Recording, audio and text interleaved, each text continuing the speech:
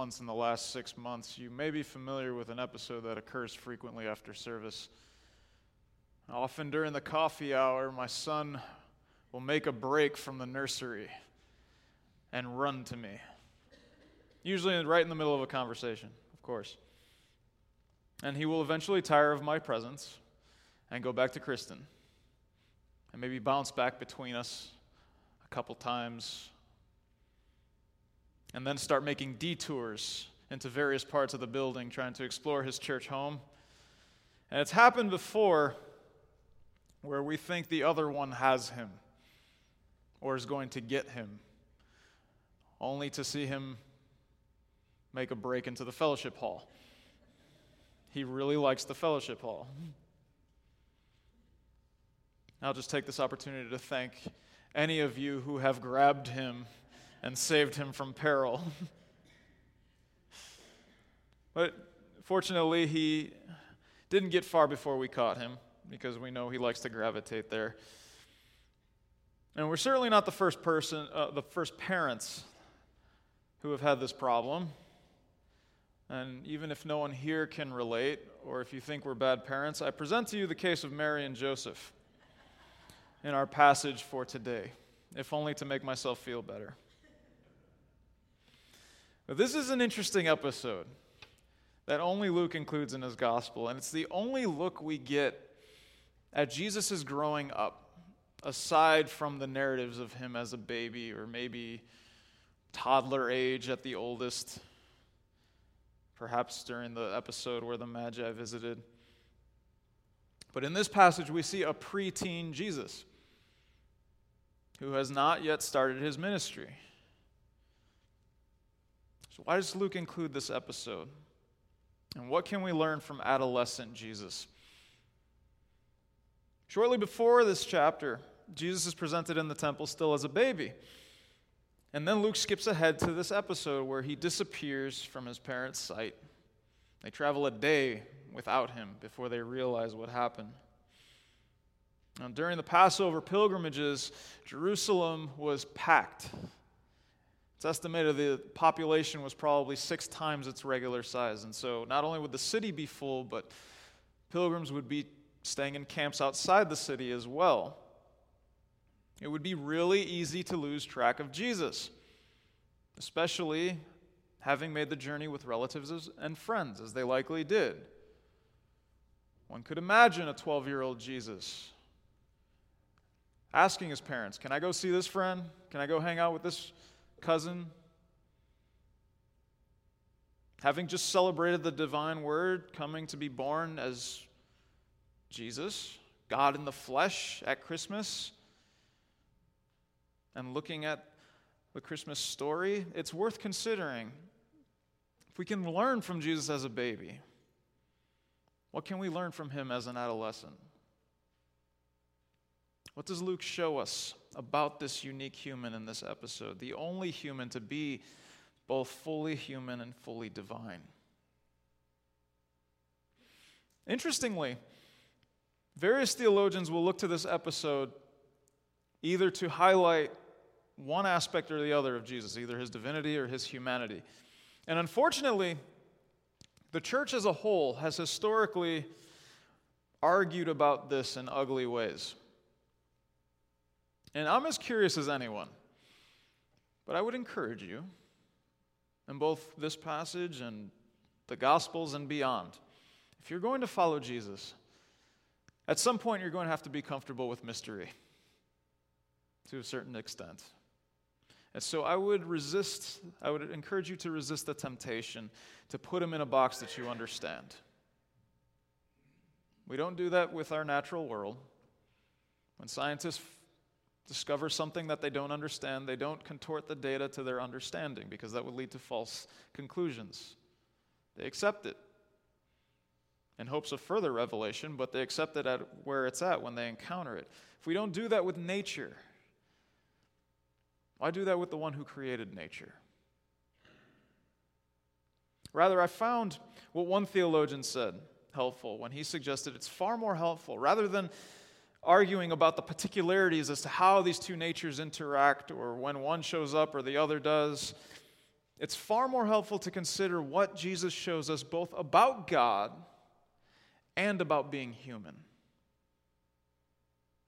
The point is, Jesus is both human and divine. And we get insight to both in this passage. First, let's consider the obvious. Does hanging out somewhere without notifying one's parents sound like the behavior of a 12-year-old boy? It does to me.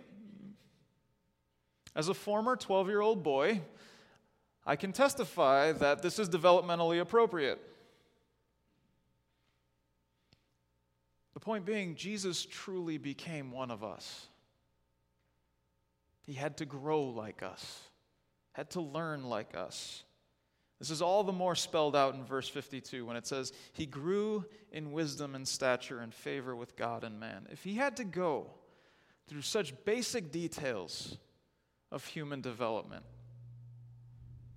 even the annoyance of adolescence, how much more can he empathize with our pain, with our difficulties, with our frustrations, our temptations, all our burdens as human beings?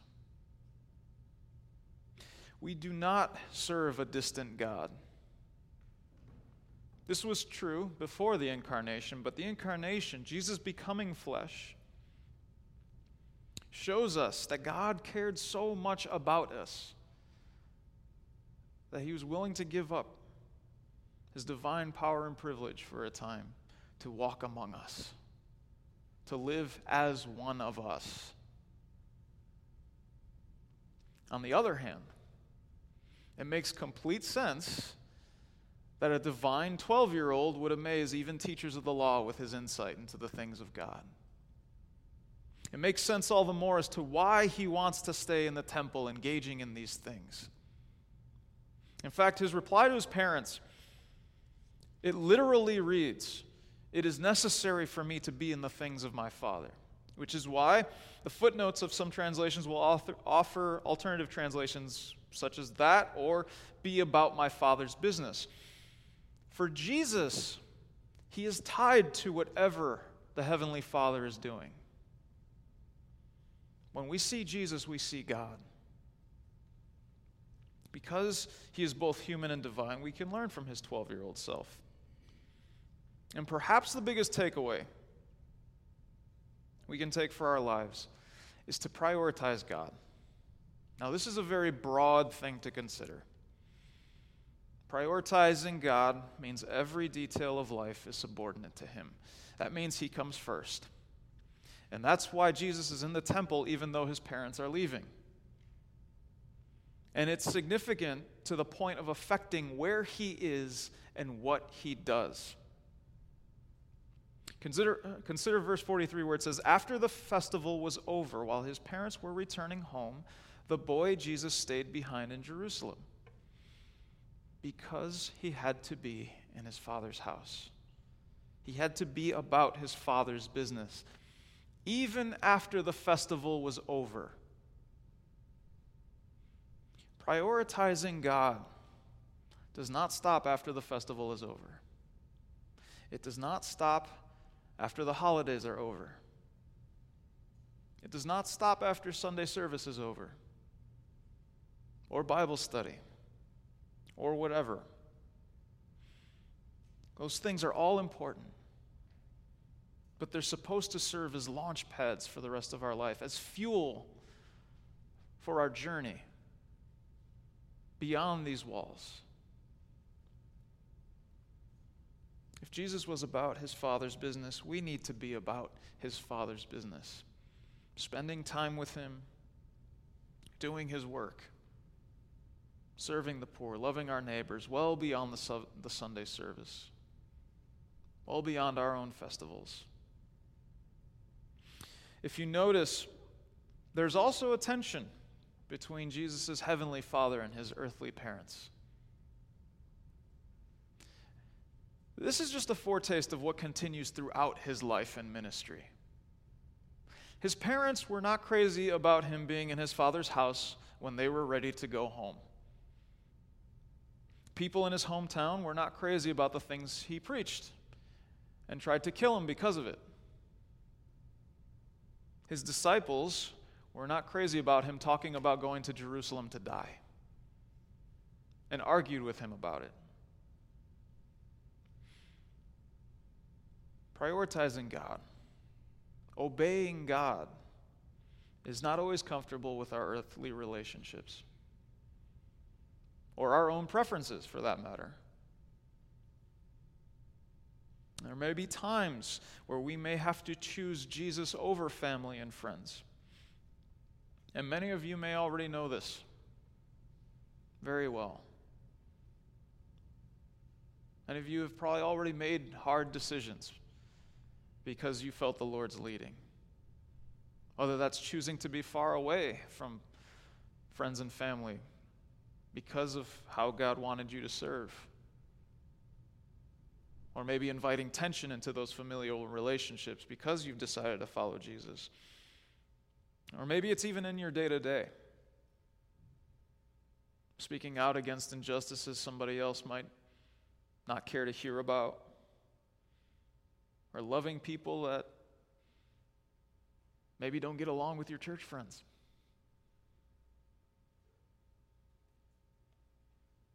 But as we look at the passage, we can also appropriate the perspective of Mary and Joseph as well to inform our spiritual journey. It's interesting that Jesus is not where they looked. They spent 3 days looking for him before they found him. And they don't find him until they get to his Father's house.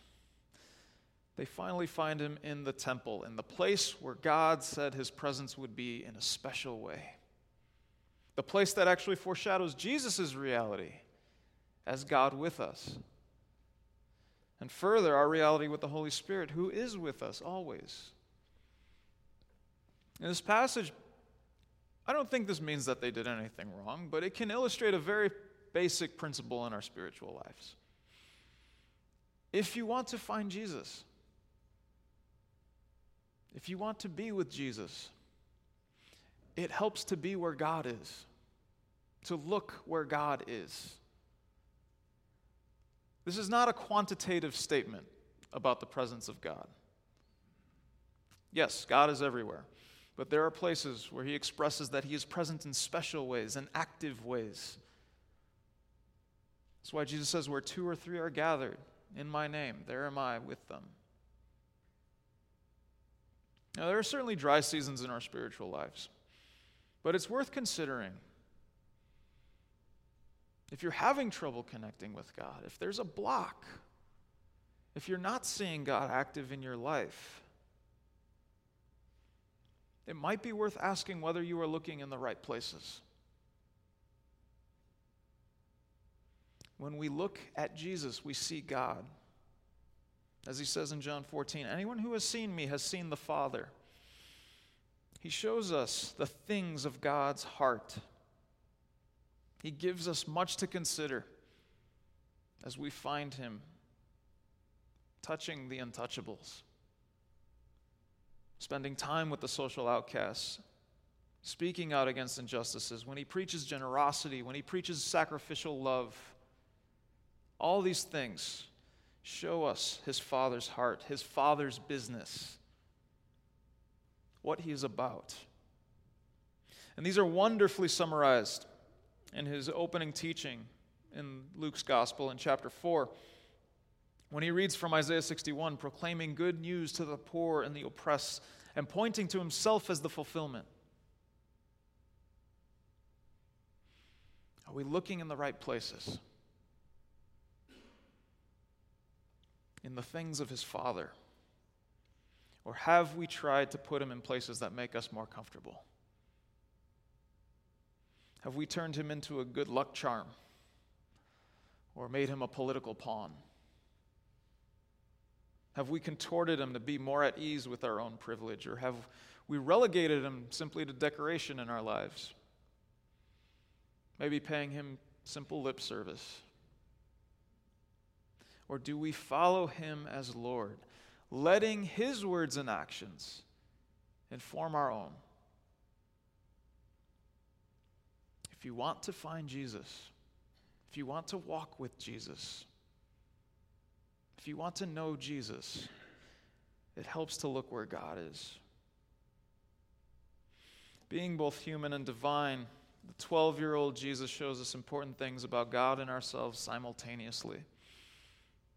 And this episode is well worth considering if we want our human lives to look like his, growing in wisdom and stature and in favor with God and the rest of humanity.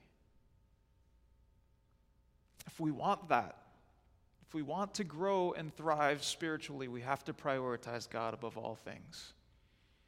We have to be about our Father's business. That means putting him above our human relationships and our own preferences. And if we want to walk with Jesus, we have to look for him in the places where he shows himself to be about his Father's business. Let's continue worshiping.